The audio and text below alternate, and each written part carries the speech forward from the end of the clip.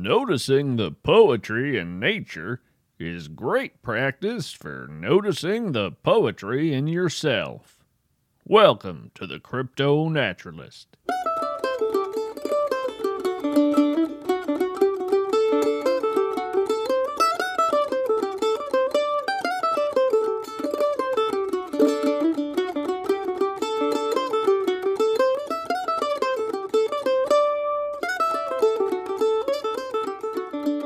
Into the Bardic hills we found our way, beyond the path that skirts the willow wood, south of the Blue Ridge Mountains, green and gray, where verse and oak and ranks like soldiers stood. There, Cassandra and I found a shady stand of trees whose leaves could speak in rhymes of green, a poem in dappled sun and dark woodland, whose words, like falling petals, could be seen.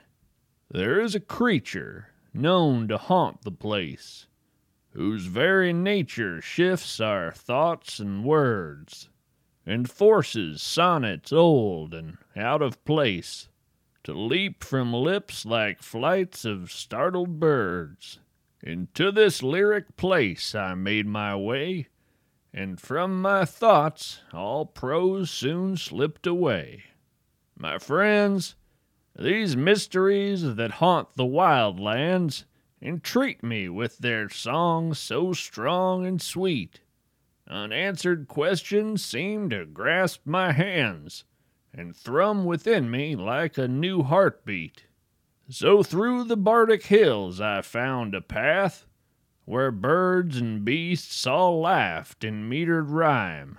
The sun and wind all breathed syllabic math, and something crept between my place and time. I smelled a smell that mingled flesh and wood, and felt a creep of wrongness on my skin, and down the ground receded where I stood, until the hill stood bare and I within. Listener, in that dark place I saw much more, yet now we pause to hear some hidden lore. The Shadow by Leslie J. Anderson. There is a thing that lives beneath my feet. I feel it move against the rubber of my shoe. Gentle does it rise beneath the peat, and once I saw its feathers, pink and blue. I told you of the thing on one spring day, drunk on honey mead and your embrace. You laughed my sweet and tipsy words away, but must have seen the earnest in my face. So, feeling much more bare than in your bed, I stood upon my toes on that bright day. You gave a single gasp to my great dread, then silence seemed to peel the world away. Grab the thing, I said, if it is there. Your voice, it shook like leaves. I wouldn't dare. Now there's a poem that I can understand, in light of where my day led me to go, beneath the Bardic hills and daylight land, where daring feet can trace the false moon's glow. For in the hollow earth I saw a sight, a second sky that shone beneath the hill, a violet night of wind and strange starlight gleamed down on dim lilac and daffodil. The place was full of furtive twilight sound, beneath that sky that had to be a lie, where I stood still and rooted to the ground, and focused on my wary weather eye. I felt the night had breath and watchfulness, and from the dark new life might coalesce. I heard the Bardic walker's steps approach, and soon I spied a fearful silhouette, 'tis twice my height and dressed beyond reproach, bedecked in hose and ruff and gray doublet. The creature was a singular strange sight, Elizabethan garb in Tennessee, its head like branching coral, tall and bright, bouquet of hands drowned in a phantom sea. I grinned and nodded to my poet host, with thoughts of love and ghosts and Prince of Danes. It towered there and stood still as a post, and muttered sounds that were both rich and strange. And while its face was not a face to me, its eyeless gaze spoke of serenity.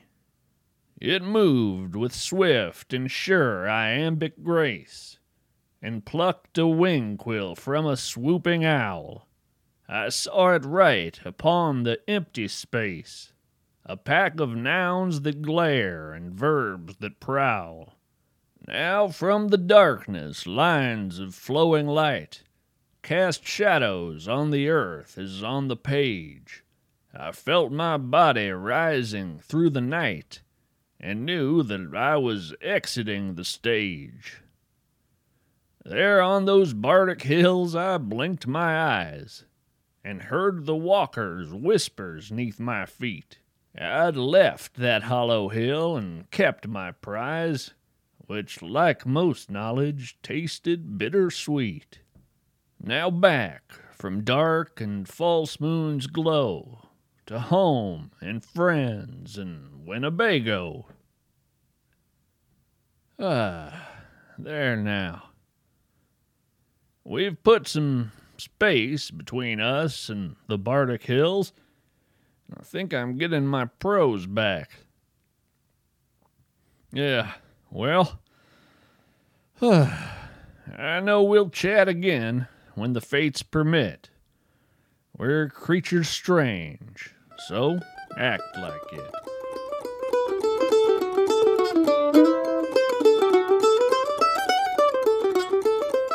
You can support the production of this show and find bonus content and exclusive episodes by becoming a patron at patreon.com/cryptonaturalist. $5 a month patrons now have access to Cryptonaturalist correspondence courses, providing detailed lessons on what it takes to become a cryptonaturalist. You'll find information about submitting your poetry or prose for our hidden lore segments in the About section of our website. The Cryptonaturalist is written and read by Jared K. Anderson. Our theme song is Banish Misfortune, played by Andrew Collins. Stay curious, stay wild, stay weird.